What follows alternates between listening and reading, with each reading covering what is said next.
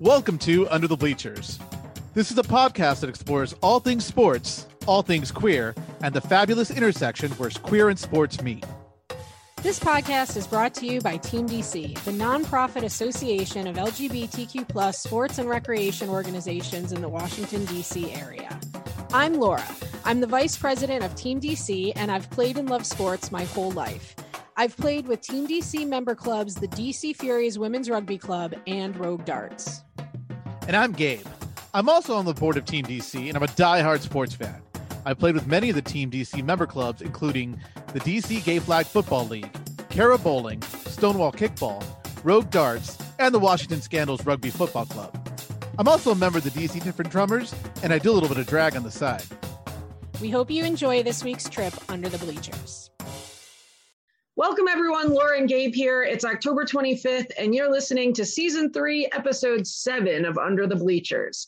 On this podcast, we take turns and this week it's Gabe's turn to choose the topics. For our discussion of all things queer, he chose drag high school halftime shows.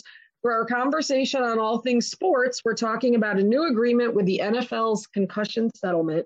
And for our topic at the intersection of sports and queer, we're dancing in the Boston Red Sox clubhouse.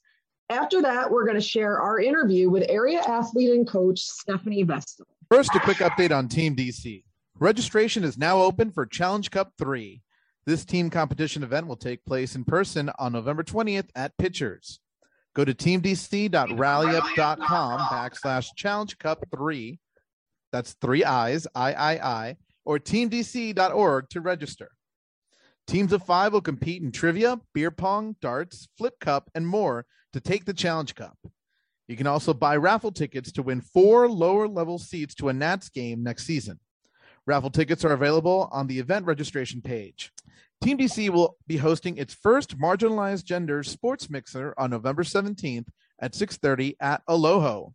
This event is for women, trans, and non-binary athletes and is a great opportunity to meet other area athletes, mix and mingle, enjoy free food and great drink specials, and have a chance to win one of our amazing door prizes. Be sure to follow Team DC and its member clubs on social media for updates. Find Team DC on Facebook at Team DC LGBT and on Twitter and Instagram at Team DC Sports. Gabe and I will be bringing you new episodes of Under the Bleachers every Monday at underthebleachers.podbean.com, on Apple Podcasts, and on Google Podcasts. Please remember to rate, review, and subscribe to the podcast. Taking the extra few seconds to hit those buttons or type a quick review means a lot to help us get the word out. And share us with a friend or two if you know people that would be interested in listening in. With that, here's Gabe with our first topic in this week's trip under the bleachers. Okay, so first up, my queer topic are 2 things I love: drag shows and football. On October 15th, about 30 students and staff of Burlington and South Burlington High School in Vermont performed as drag queens and kings during the high school's homecoming halftime show. Performers danced on the field to Todd Hall's Rainbow Rain, and each had a solo moment to show their stuff and be cheered on by a full stadium of fans who were wearing rainbow colors and waving different pride flags. The event was conceived by English teacher Andrew LaValle, who himself was dressed in a Marie Antoinette-inspired look. The school's athletic director, Karen Pinckney, suggested the performance should be done during halftime. Pinckney, who is Black, stated the school has given him space to uplift his voice, and it was his turn to return the favor and, quote, uplift the voices of another marginalized group and share a space in the athletics realm that doesn't normally get shared. The performance was a few weeks after the school athletics program was marred by an incident where racist and transphobic slurs were yelled at Burlington High School volleyball players by an opposing rival team. Burlington High School principal Lauren McBride said she overheard a father talking to his 2 sons who did not know what drag was and was explaining to them what drag was. And the kids said they found it pretty cool. All right, Laura, so did you hear about this story? Did you see any of the pictures of the teachers and students who performed? And how long is it until RuPaul performs at the Super Bowl halftime show? I did not see the pictures. This is an interesting story. I think, sounds fun. I personally kind of can't imagine RuPaul wanting to perform at the Super Bowl halftime show. I don't know. That doesn't seem like as good of a gig as everybody makes it out to be. Hey, Carol Channing was in Super Bowl 1. Is that right? Yes. Oh, all right. I don't know. I mean, listen, here's the thing. I'm all for it. if a drag performance, it entertains people, a lot of people really enjoy it. So I see no reason why it shouldn't be, one of the options for a Super Bowl halftime show. I feel like in recent years, like the halftime show is like more about the spectacle of like the stage and the lighting and the whatever fireworks and all that than the actual music. So maybe a nice lip sync performance is just what they need. Well, that's exactly what some of those performers are doing. But I don't know. I thought it was really cool that these students and the teachers got to get together and do this, and that they were asked to do it at their homecoming halftime show. Yeah, I'm a little surprised like that there were that many people who were like into drag in Burlington High School. I was looking into it. I think it's 3 high schools that I guess they're small enough so they all do sports together. Oh, or something like that. Okay. Well, then I'm even more, but I mean, that doesn't make me less surprised. I mean, these are like really small towns, really small schools. I'm pretty surprised they had like 30 kids who were into doing drag. Yeah. And teachers, which I thought was kind of cool. Yeah. But it's a cool thing, like when teachers and students can kind of do projects like that together. Yeah. I mean, I can just imagine like if this were to happen when I was in high school, how crazy that would be and how kind of, I don't know, different and life-changing it might have been. Well, I mean, I think most of adulthood is looking back on your childhood and identifying all the places where you would have been more emotionally sound if things had worked out differently for you. But yeah, no, this is a cool idea, and I'm all for it. I hope that. I mean, I wonder how many of those kids, like, it was the first time they ever did drag, and like how many of them would maybe want to do it again. Like, it would be interesting to see like how much of it really was representative of people who like were really into drag and felt like this was a chance for them to be seen, as opposed to it just being like a weird opportunity for people to do a one-time thing that they thought would be funny, but it's not really about who they are, Yeah. There was, I think, one of the quotes from one of the drama teachers of one of the high schools or whatever, who actually did kind of a lesson on how to create a character and how to create a different persona, so that if some of the kids were doing drag, they would go into their drag persona, which I thought was kind of interesting. Yeah. I mean, I think that's right, though. It's cool. Like, I mean, make it an all-around experience for people. It shouldn't just be about, putting on opposite gender clothes or whatever. Yeah. I mean, I think the real power of drag is in creating, like an alter ego for yourself, Yeah, that's the cool thing. Yeah. So, yeah, no, I give this 2 thumbs up. I think it's a cool idea. Maybe let's do more highlighting kids who have different interests and are marginalized in different ways in high school by giving them a platform at these big seminal high school events that are usually only about the most popular kids in school. Yeah, and giving them a spotlight. I mean, I thought that was really cool. It's kind of a learning moment for the community as well. Yeah, very cool. All right, what's up in sports? All right, moving on to my sports topic. Okay, so we've talked about concussions in the NFL previously on Under the Bleachers. And just last week, the NFL announced that they would be ending race-based adjustments in dementia testing that some critics say make it difficult for Black retirees to qualify for awards that come from a $1 billion settlement on concussion claims. The testing plan phases out, quote, race norming, which may have prevented hundreds of Black NFL players who suffer from dementia to win awards of $500,000 or more. Players will now have the chance to retake cognitive tests or have their previous test scores rescored. The new plan was decided in closed-door negotiations stemming from a player's lawsuit. We look forward to the court's prompt approval of the agreement, which provides for a race-neutral evaluation process that will ensure diagnostic accuracy and fairness in the concussion settlement, the NFL said in a statement. The new proposal still needs to be approved by a federal judge. 70% of active NFL players and 60% of living retired players are Black and will be affected by this agreement. The concussion fund has paid out over $821 million for 5 types of brain injuries, and lawyers suspect that white players were receiving 2 to 3 times more awards than Black players. The binary scoring system in dementia testing, which separates Black individuals from everyone else, was developed in the 1990s and is a crude way to factor in a patient's socioeconomic status. This assumes that Black players start with a lower cognitive function. About 2,000 men have applied for dementia payouts, but only 30% have been approved, with awards averaging $715,000 for those with advanced dementia and $523,000 for those with early dementia. Almost 20,000 retired NFL players have signed up for the settlement program, which offers monitoring, testing, and compensation. The NFL would admit to no wrongdoing under this agreement. All right, Laura, so any thoughts on this? And do you think the NFL should be doing more for their retired players? Yeah. I mean, okay, so I'm not a doctor, and so I don't know. Neither am I. Right. Full disclosure. Can't speak to the merits other than to say it is, I am skeptical, to say the least, that race is a valid factor in race alone is a valid factor in measuring a person's cognitive ability. Yeah.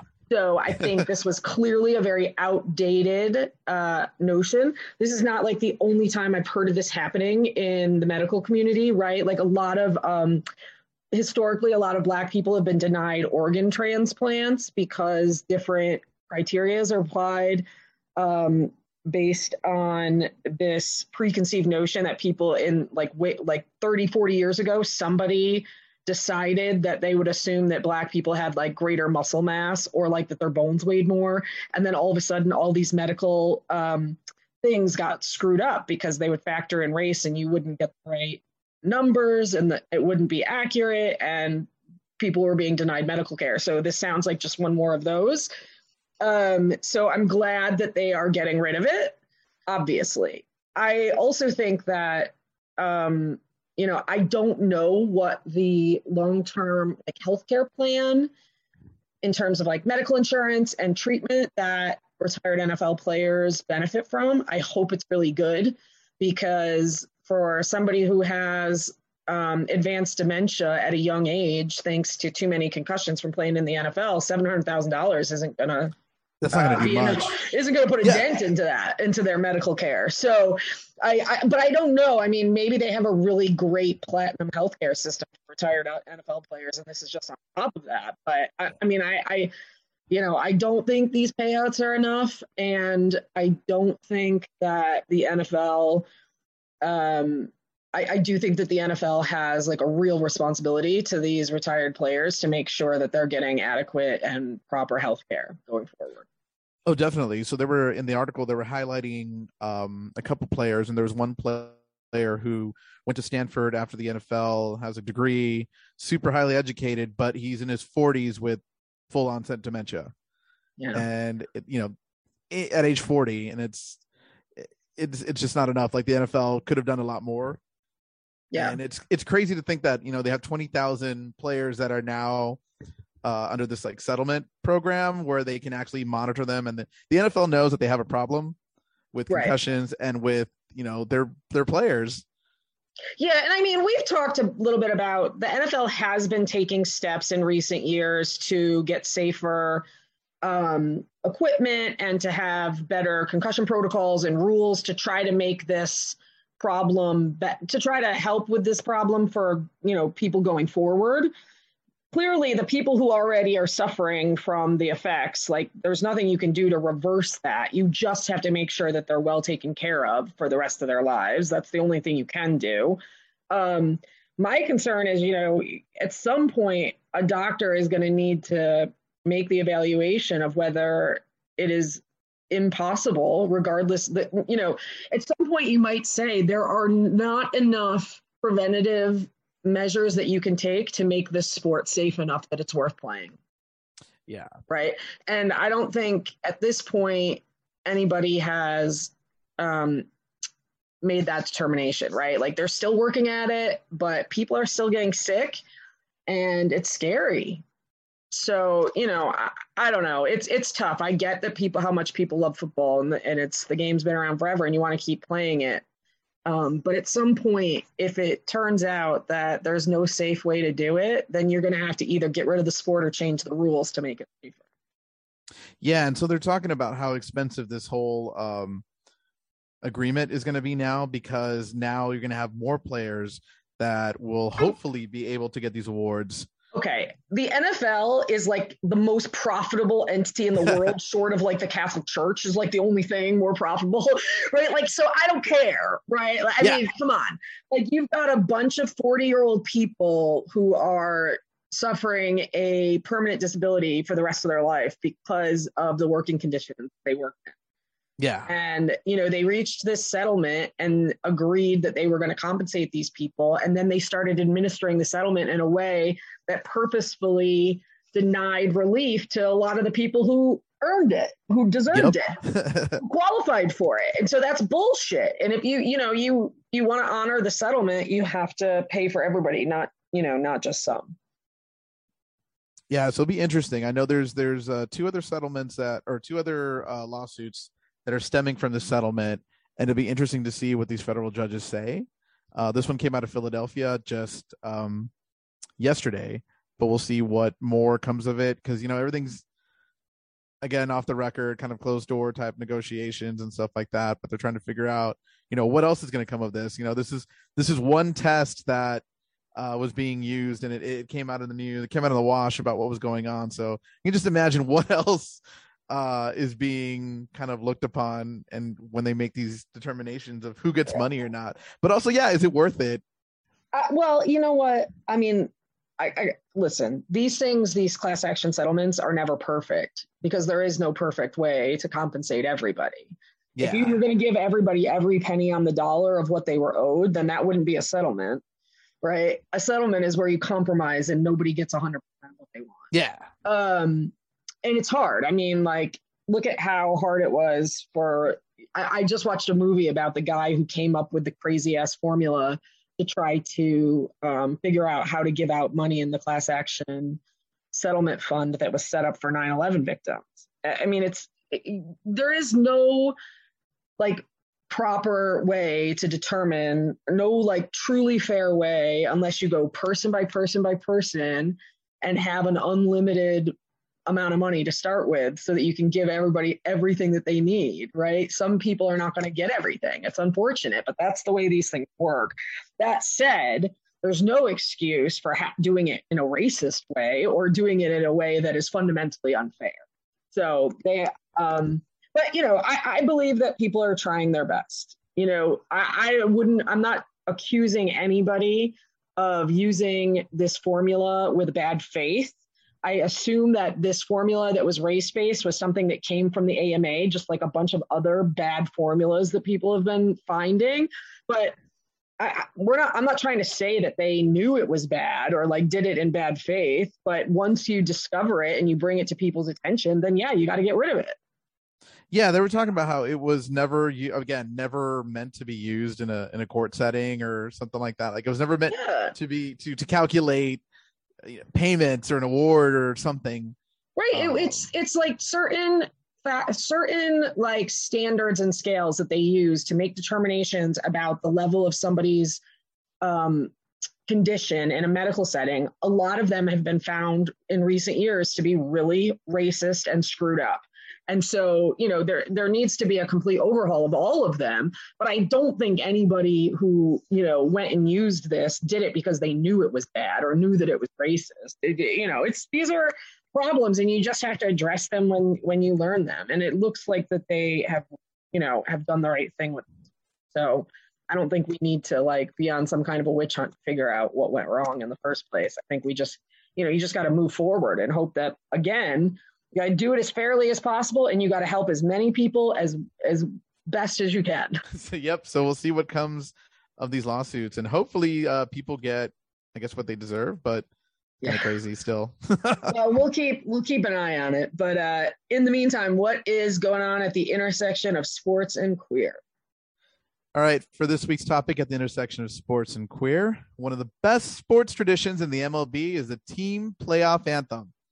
We all remember how Baby Shark took DC by storm in 2019 and helped rally the Nationals to a World Series win. This year, the Boston Red Sox have chosen the queer anthem, Dancing on My Own, to help rally the team and celebrate in the clubhouse. Now, we here at Under the Bleachers stan Robin, but the version the Red Sox are partying to is the Tiesto remix, which uses vocals by gay artist and Britain's Got Talent legend, Calum Scott. If you haven't heard the original Calum Scott version, which he sang on the show, Scott changes the lyrics to be about a gay man seeing his crush go off with another person. Red Sox catcher Kevin Plawecki told the New York Times he started playing the song in 2020 to annoy his teammate Mitch Moreland, and later used it as his walk-up song. Calum Scott was invited to throw out the first pitch at Game 4 of the ALCS, and fans have been sharing videos of themselves dancing to the song, and even Robin shared a video of the team celebrating and showering themselves with beer after advancing to the ALCS. Yeah, if you haven't seen the celebration video, you need to check it out, especially for the shirtless and drenched Kike Hernandez. So long, sweet Caroline. All right, Laura, so have you seen any of these celebration videos which have taken over the internet? They've been in all the sports highlight reels. And what queer anthems do you think would make an excellent celebration song? Okay. Number one, this is one of the best songs that was ever created in the world. And Robin is a god. Yes. Okay. I'm also fine with this version of the song, although Robin did not need any improving.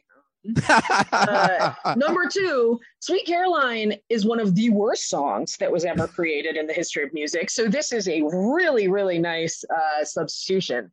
That said, I do think it's a very weird song to use in this context. Oh, that's what makes it even better. When you listen to the lyrics and think about it, you're like, this actually doesn't really sound like a pump-up song to me at all. I mean, it's got a great beat, but I find this very bizarre. I do, however, think, to your question, that like most Lady Gaga songs would be excellent celebration songs also. As your pump-up playoff song? Yeah, I mean, I think Lady Gaga both has great beats, but often like really pumps herself up in her lyrics and praises her fans. So I think that like those would be great. Also, Lizzo, bitch. Lizzo's got some songs that when you listen to it, you just feel like you are the queen of the world and you can do anything. So I think those would be really good pump up and celebration songs. Yeah. What about you? I've been going through my like playlist because I do like when I play football, I do have a kind of like a pump up song with all like these queer anthems. So yeah, there's definitely a lot of Gaga. There's some Beyonce in there that usually brings people up. What was that song? Absolutely Not. Who sings that? Oh, Deborah Cox. Yeah. Is that who it is? She's like a Pride standard. You know, she goes around Prides, collects her checks. Yeah, it's also a great pump up song. Also, that's it's a great song. Yeah. Don't get me wrong. That is a phenomenal song. I don't know if I know any other songs by Deborah Cox, so I hesitated to say the name. I wasn't positive I was getting it right, but I feel good about that. No, I think this is great. And I also think that Kevin Plawecki saying that he started doing it just to annoy one of his teammates is one of my favorite stories. Because I guess like the joke is like, hey guys, have you heard this song? And they're like, what song? And then he plays it and they all just start dancing. Oh, whatever. Sounds good to me, man. I'm down with it. I'm, not like really super on the Red Sox bandwagon though. So yeah, I think they're gonna lose, but it's okay. It's okay. We get these wonderful videos. Like the best, let's see if we can post it in the show notes, is there's a video where they advance to the next round and they're just like throwing beer and champagne at each other. And they're singing to Dancing on My Own while like the commentators are talking about baseball. And it's just hilarious to see what's going on. And they're just running around like shirtless and crazy with the goggles on. I will post for sure. I will find a couple of these videos and post them in the show notes. Everyone go watch and look at some shirtless athletes. Yeah, covered in beer and wearing goggles. Yummy. Okay, that's this week's Under the Bleachers roundup of things queer, things sports, and things at the intersection of sports and queer. We're going to take a quick break, and when we come back, we'll share our interview with area athlete and coach Stephanie Vestal. Welcome back to Under the Bleachers. Today we have Stephanie Vestal. Stephanie's the head field hockey coach at Justice High School in Falls Church, Virginia, where she also coaches JV lacrosse.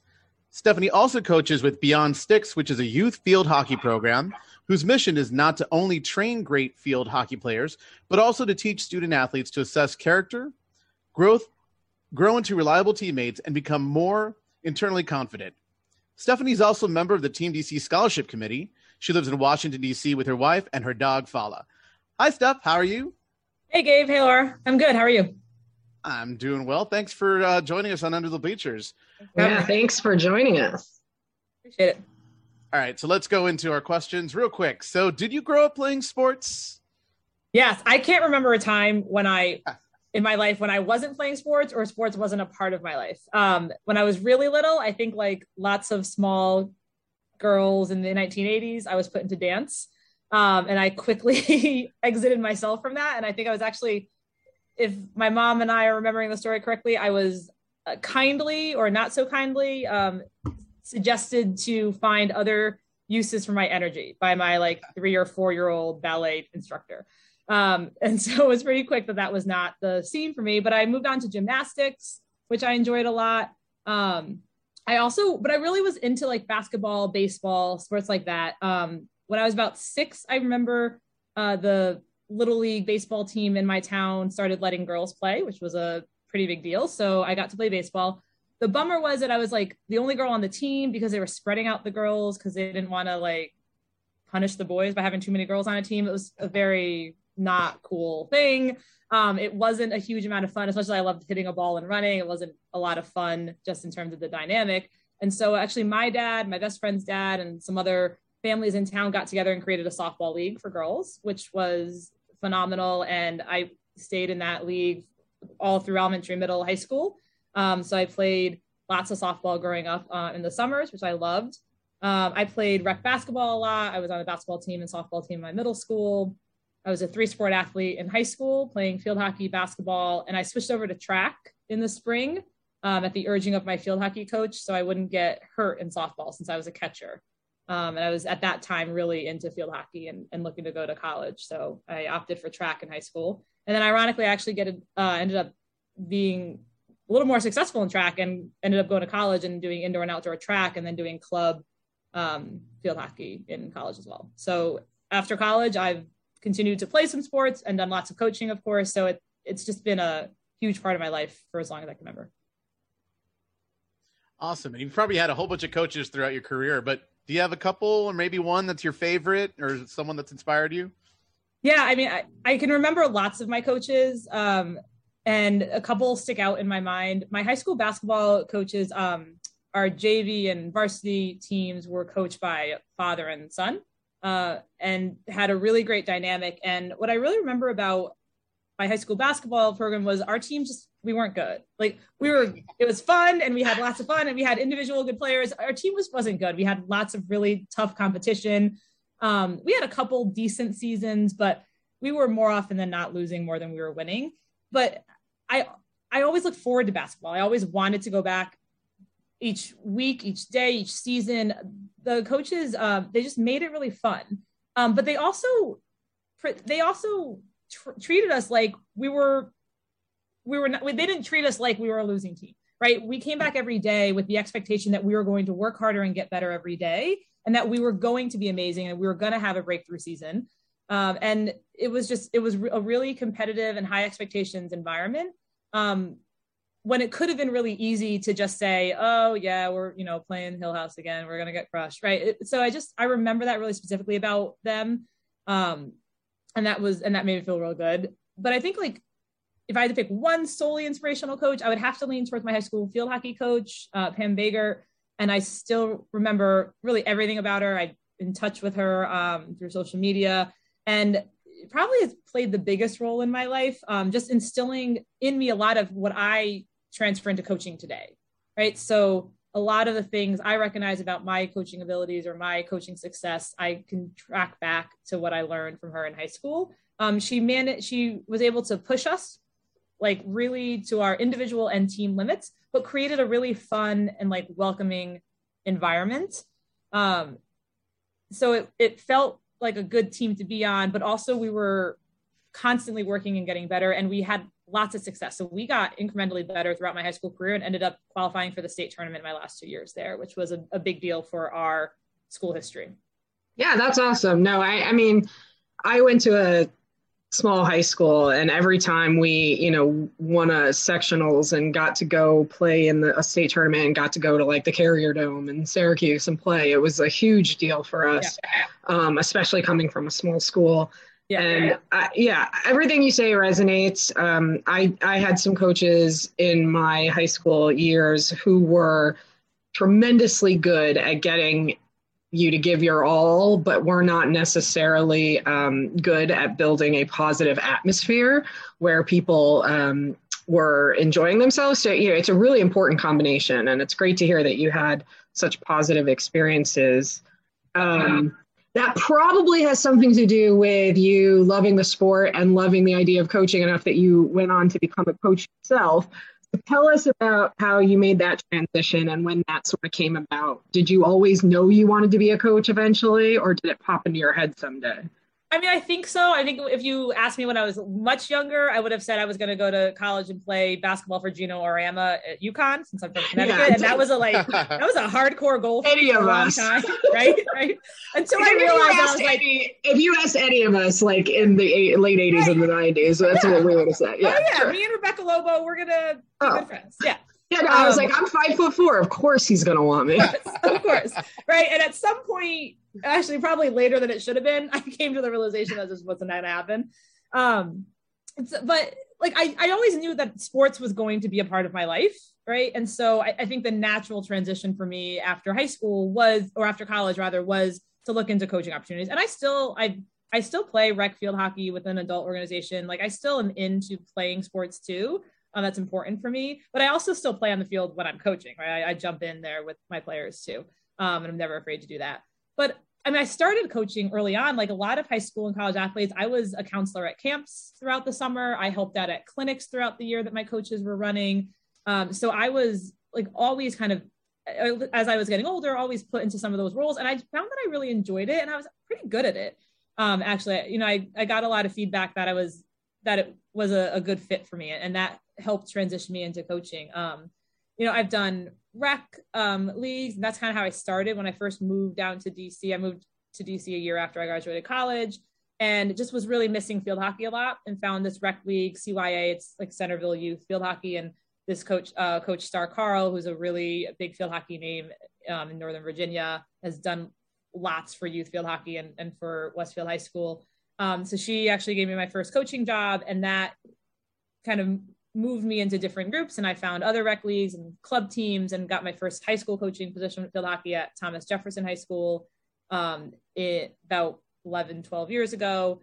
And I've gone from there. And, I've just always found that coaching is a place where I'm really happy. And I feel like I have an impact. And I also feel like I'm learning things and I'm developing things and I'm growing as a person too. And field hockey's been my main sport for coaching, but I have done some basketball coaching at Thomas Jefferson when I was first there. And then, as you said, I coach JV lacrosse now. I did the first 3 weeks of the 2020 season, and then it was COVID. And then this past year in 2021, we had a shortened season. So I've done, a season and a few weeks of lacrosse, and I never played lacrosse growing up. But the high school I work at, that I coach field hockey at, they asked me if I would consider it. And I was like, I know how to coach. I can get kids in shape and I can coach things, but I'll need some help with the lacrosse part. So, and it was great. And they were super supportive. And I worked with the varsity coach and other members of the staff to kind of learn a little bit more of the technical details, but it was really actually pretty easy to pick up. And again, I really enjoy coaching. So I sought out other opportunities and watched some videos and learned some things. And, we had a pretty decent JV lacrosse season this past year with a coach that knew at sometimes less than some of the players did about the sport, but we had fun and, worked hard. And, a lot of the goal of JV lacrosse, JV, anything is just developing players to like a sport, to like a team setting, and to get ready for varsity. And I think we accomplished that.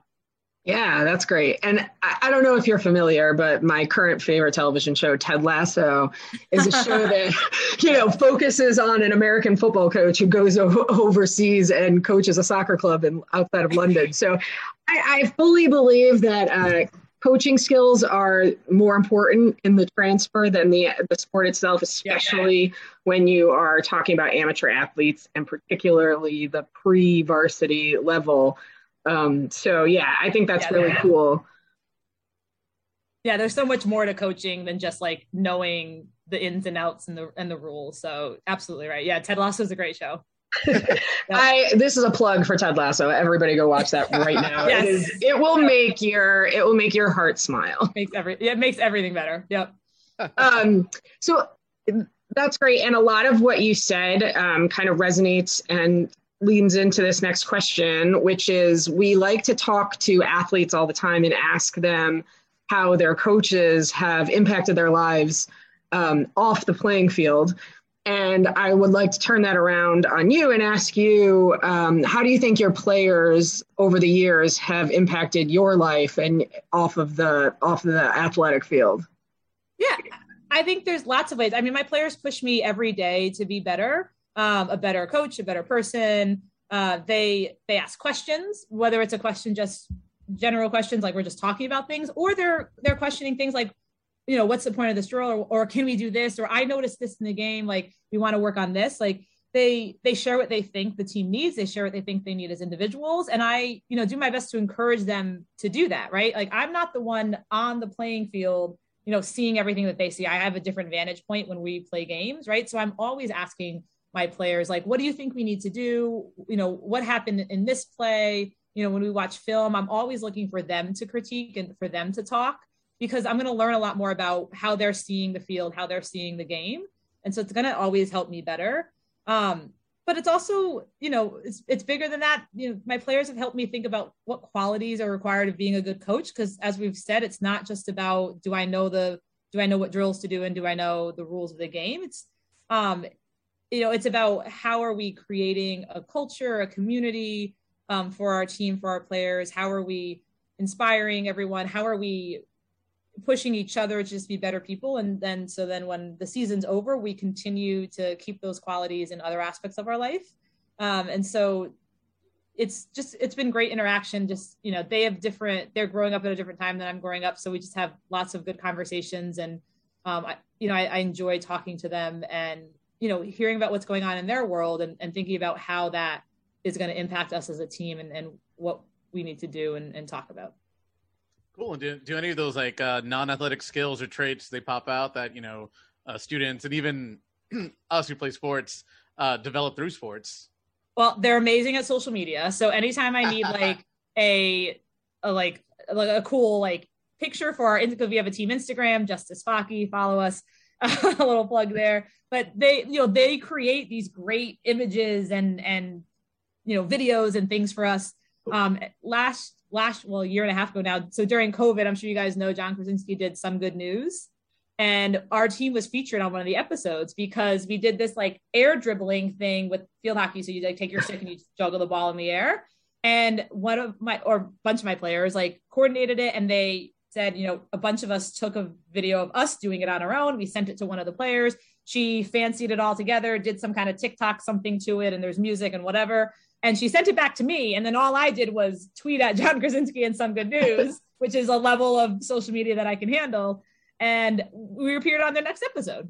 That's awesome. You know, as like a cool, like, what are your sports teams doing during quarantine and shutdown? And so they're just like, they just are amazing, you know, adults and, you know, have amazing skills. And it's, you know, goes beyond that too. They're growing up in like, they're having this weird time. And especially lately with COVID, like, my seniors now, the last time they were in a school building for real, they were sophomores. Like the difference between that like maturity, that like level of your life, that point in your life is huge. And you know, so they're just going through a lot of stuff, and it's good to talk to them and it's good to hear their perspective. And it's good to remember that we need to include them and not forget that, you know, they're going through things in a different way than we are and seeing things in a different way. And we can't just kind of overlook it because they're kids, and we can't just say, well, I'm the coach and I need to do this. We have to really incorporate everyone in and do things as a team.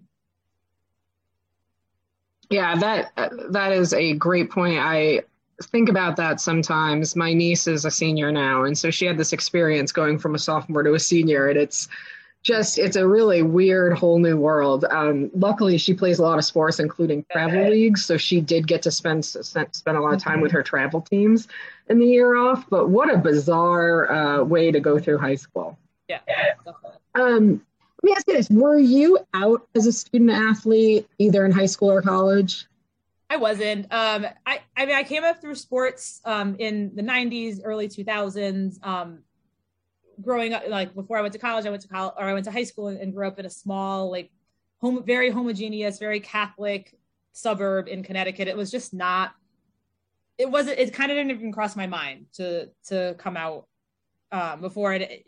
I hardly knew anyone, period, who was in the LGBTQ plus community growing up, right? Let alone someone in an athletic circle or someone in my athletic circle, right? I had no real role models to look up to, right? Like, I mean, honestly, probably the first thing I can remember about learning about someone coming out was watching Ellen, like watching the TV show when Ellen came out, right? That's like probably the first form memory I have of like seeing someone talk about being gay, right? Yeah. And that was like, I think 97-ish, something like that, right? So, and for very similar reasons, I wasn't completely confident in myself. I wasn't really comfortable with myself until after college for a lot of the same reasons. I was constantly thinking about my religious upbringing, my hometown, the people around me, and then struggling with just not having anyone that I could really confide in or see as a mentor. I think really delayed me feeling comfortable coming out. Like I had some really great teams and great communities and great coaches. And so, I like to think that in some situations, had I come out, I would have been received and it would have been okay, but I'm not entirely sure, honestly, that would be true. So. Yeah, no, I mean, a lot of what you said sounds really familiar to my experience as well. And when I went to college, I discovered rugby and joined the rugby team, and rugby actually became a big part of my coming out and sort of learning a lot about myself and my own identity. Do you think sports had any impact on your coming out journey? Definitely. I would like to make a quick plug for rugby. My college had like a intramural rugby like team thing, and I loved watching them. Our track coach very much shied or not like us to do other things. But I went and watched some games and it looked like lots of fun. Well, I imagine not only does he probably want you to spend your time focusing on track, of all the things that you could do, like full contact sport is probably not at the top of his list. With little to no padding and lots of rolling around. Yeah, that was, no good. But sports, I think the natural answer is yes, of course, because sports has always just been a constant in my life. It absolutely has been a big part of my coming out story. Like I said, after college, I kind of rolled right back into sports in a little bit of different ways, but continued that into sports. And in the years after college, when I was deciding to come out, some of the first people I told were friends that I had made in coaching circles and in like adult leagues that I was playing in, right? Like people who I felt comfortable with, and whether they were members of the LGBTQ plus community or they weren't, I saw them as allies regardless, and was really comfortable talking to them and just being myself with them. And I think because of that experience, and it was received really well. Like there was never a problem. It was like, oh yeah, okay, great. Like moving on, like cool. It was like easy, and it made me feel really safe and comfortable. And that helped me progress into being out in the rest of the years of my life with my family, at work, and everywhere else. So a lot of the people that we talk to, they take what's happened to them and try to put a positive spin, a positive light to it, and kind of, pay it forward a little bit and make it a little bit better. So in your coaching, what do you do to make the field or, on and off the field, a safe space for your LGBTQ plus athletes who may or not be out? Yep. So first I'm going to say that I don't think I'm perfect at it, right? Like, I think that I'm constantly like learning, thinking about things, growing at things, figuring out how to be better, but I think that that's okay. And I think the number one thing is I want my team and everyone on it to feel safe all the time, and to feel like they can talk to me or other people all the time, right? So like, that's kind of my number one thing. It's like, I'm always going to promise to do my best and to be my best, and to to provide a safe space, right? And if I notice that anything's not safe, that's going to be my first priority, to try and figure out how to make it safe. But that being said, I think there's some pretty simple things that anyone can do, and that I know that I make a point to do, right? So beginning of every season, I share my name and my personal pronouns, like super easy. And I make everyone else do it too. I don't care if you've been on the team for 4 years or you're brand new on the team. I don't care if you're in the LGBTQ plus community. I don't care anything about it. And you don't have to say, like, I'm not asking anyone to out themselves or anyone else. Just tell me your name and your pronouns. And then I'm really committed to using the appropriate names and pronouns at the appropriate times. And sometimes I mess up and I say sorry and I move on, right? I try not to make big things out of it. But I make it like well known that's a point for me. And, you know, on our like team rosters for people who have names that they prefer to go by, I make sure to check in with them. Is this the name you want on our team roster? Because it's going out on the website and to parents, things like that. So just like asking questions and asking students, like high school students especially, they're old enough to make their own decisions on lots of things, right? So I want to be able to ask them and trust them as to like what they want to be called and how they want it to appear and who they want to know, right? But then I share my story, and I'm like not afraid to talk to all my players openly and honestly about who I am and how I grew up and how I got to where I am and why and who I am. You know, so my players know my wife. They call her by name. She's a part of our team. Like from day one, I talk about my wife, and she shows up to teams. We jokingly say she's our director of operations and logistics because she's always like she's helping to sell the extra merchandise, or she's running into the closet and getting the game balls when I forgot them. So she's a part of our team community, and everyone just says, "Oh yeah, Amanda's here." Or I just say, "Go see Amanda, and she'll help you with this." Right? Like it's just a natural thing, and it's really easy for me to just immediately just talk about her as my wife, right? And to talk about our family, and I hope that instills some comfort to other people, whether it's to allow that players can then come to me and talk to me if they want, or just to know that that they're seeing someone who is a member of the LGBTQ plus community in a coaching role, being successful, or, you know, working with other people. And it's, you know, something that I didn't see, but it's hopefully just something I'm going to be as loud as I can about it. Cause I want to make sure that the people who are out or the people who are struggling can see me and things like that. Yeah, but ultimately it's just like, I try to make, you know, my language and another language just feel really safe. So like, you know, other little things like when we talk about homecoming, I'm not trying to always say like, oh, who are you going with? Who's your date? I might just say, are you going to homecoming, right? Are you and friends going? Are you going as a group, right? I might try and just change my language a little about that. I'm not going to say who's your homecoming king and queen. Do you have a homecoming court, right? Are you voting for things, right? So just like really little simple kind of culture changes and language shifts, I think can mean a lot and can make a big impact. And you know what? Some players aren't going to notice it. Like 90% of players aren't going to notice whether I say homecoming court or homecoming king and queen, right? But some players will, and it'll make a big difference for the players that do notice. No, definitely. And it's awesome to see that, you know, the stuff that I didn't see because I came from a small little like town in Texas, but I'm pretty sure it does make a big difference to a lot of your students. So do you have any advice for any coaches or anybody who's listening out there about how to make their spaces a little bit more diverse and inclusive, and how to keep everything, you know, safe for their athletes? Yeah, I mean, I think some of the language things to the best of, you know, your ability to try and be pointed about that and thoughtful about that, but be open and honest, right? Like no one's going to be perfect and have an overnight shift right away, but just be, you know, listen to your players and really like hear what they want. I think there's, you know, other kind of little simple things. Like I have, you know, the clipboard and the whiteboard that I carry around, I have a pride sticker on it. Right. And so just like a really simple, like identifiable, like marker of a safe space. And then, but it's not just about putting the sticker on my clipboard, right? It's a sticker on my clipboard plus my actions that equal the safe space. Right. And that's important. And I think, you know, for expanded diversity, thinking about like, are you going into schools and communities and areas? Are you running clinics? Are you trying to do like actual things to kind of improve what your team looks like when they get to you in high school? I know in the area in Falls Church where I am, and just in kind of Northern Virginia in general, there's not middle school sports. It's just Fairfax County doesn't do teams in middle schools.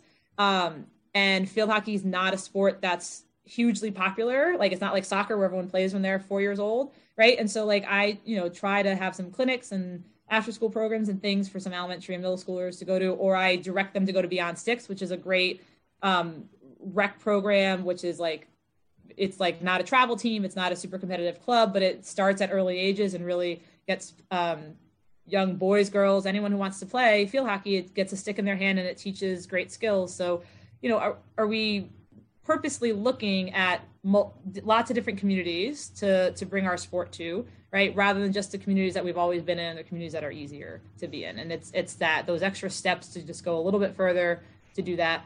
And some of it involves like gathering old equipment and getting some donations, or just running things kind of bare bones, because sometimes sports are, socioeconomically a barrier, right? But there's always a way to do things, right? USA Field Hockey has, sends sticks out to different communities and coaches who are willing to do things. I've, run some clinics through them and things like that. So there's always a way to increase your diversity and to be more inclusive. It just sometimes takes a couple extra steps to go about doing it. Awesome.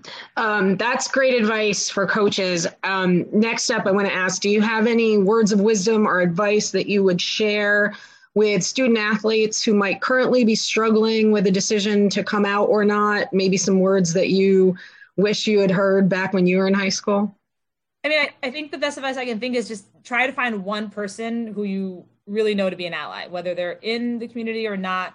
Just start there. Find one person. Because for me, it was really hard to find one person, right? So find one person, talk to them, get comfortable with that. And I think hopefully it'll get easier after that one person, because maybe that one person knows other people that will help you and support you. And, you sometimes just have to start with finding one person and telling one person. And that could be a teammate, it could be a coach, could be another trusted adult.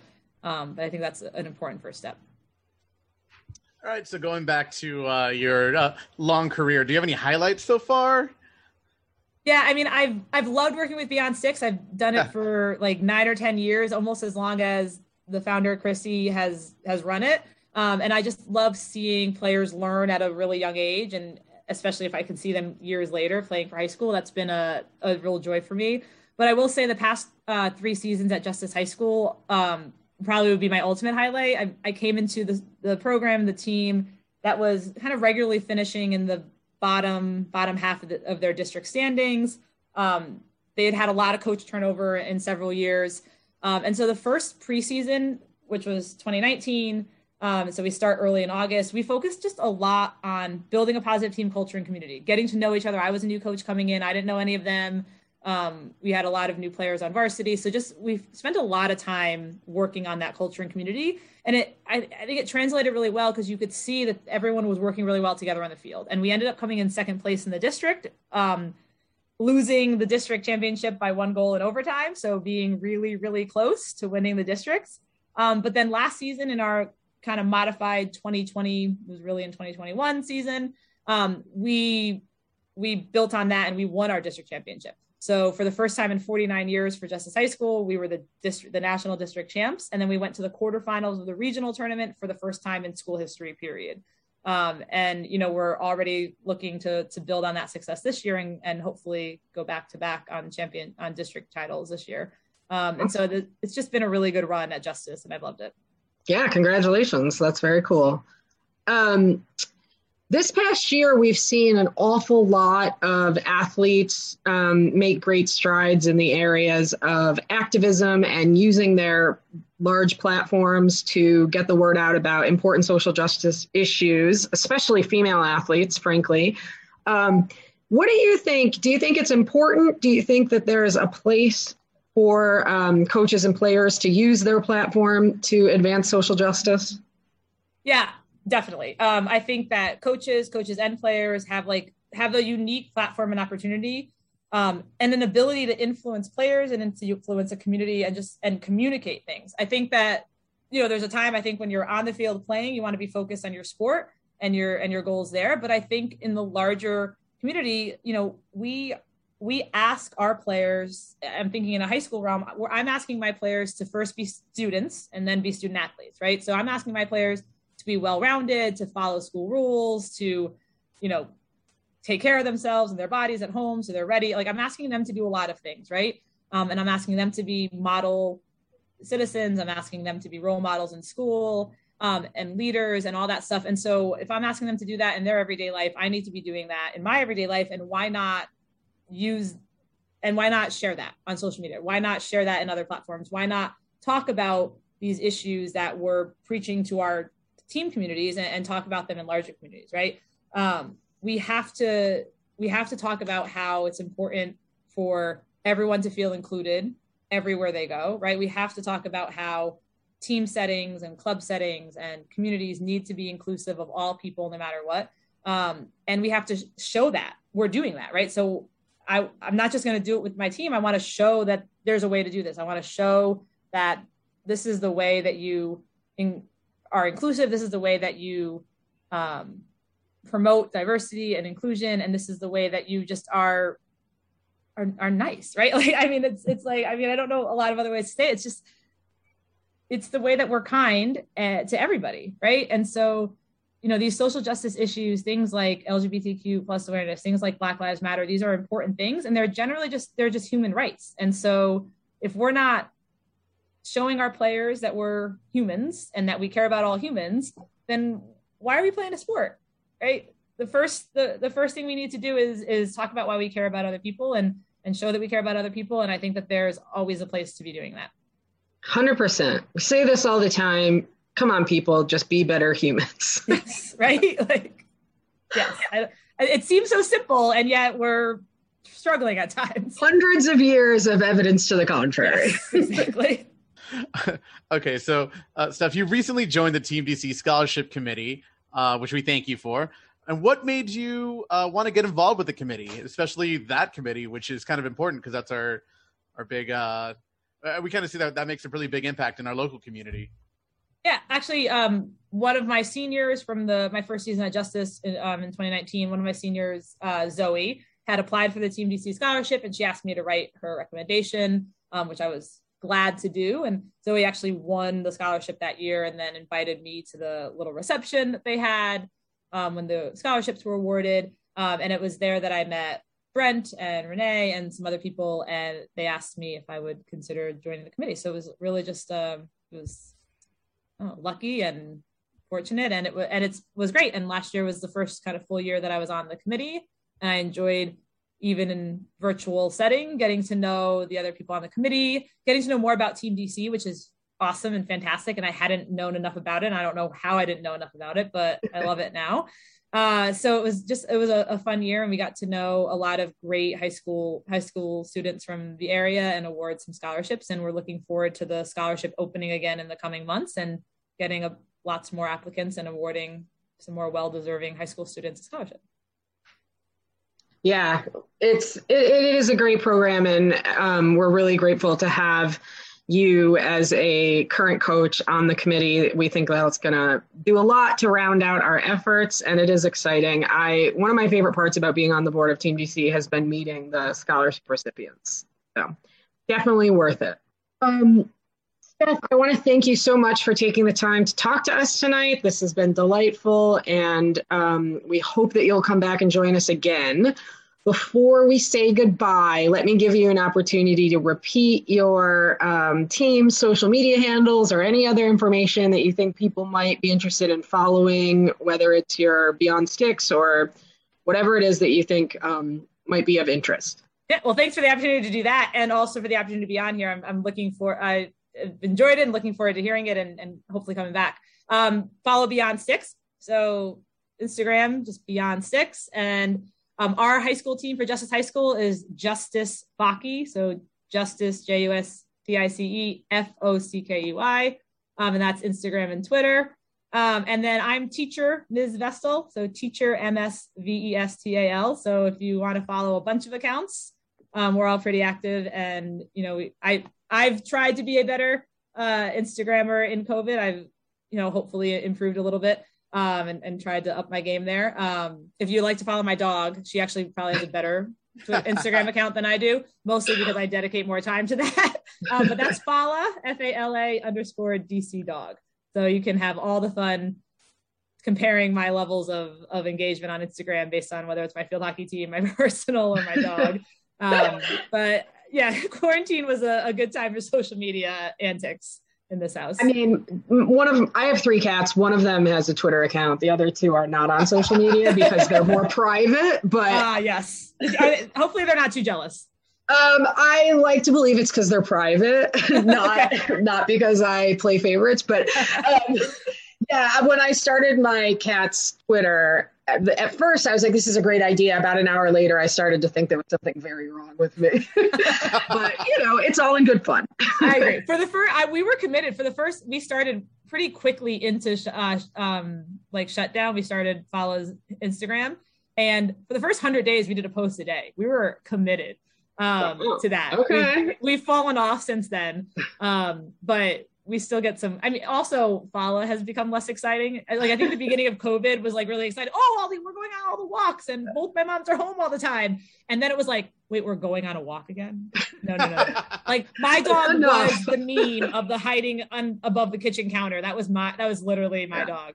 Fala was like, I get it that you guys are bored, but why is this my problem? Right. So, yeah. Now a lot of her posts involve sleeping because I think she's just still tired, but that's okay. Fair enough. Yeah. Yeah. All right. Well, thanks again, Steph. This has been great. And definitely we look forward to having you on again soon. Thank you all so much. Thanks.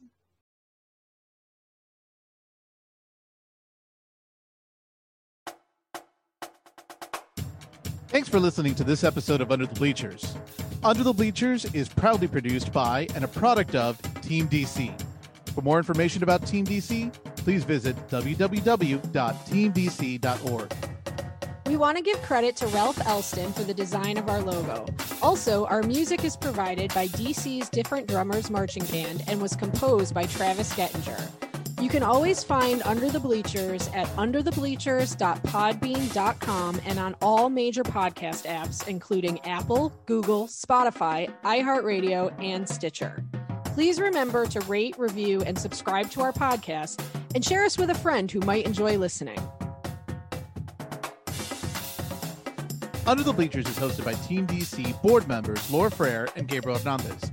All views and opinions expressed are solely those of the host and participants of Under the Bleachers and do not express the views of Team DC.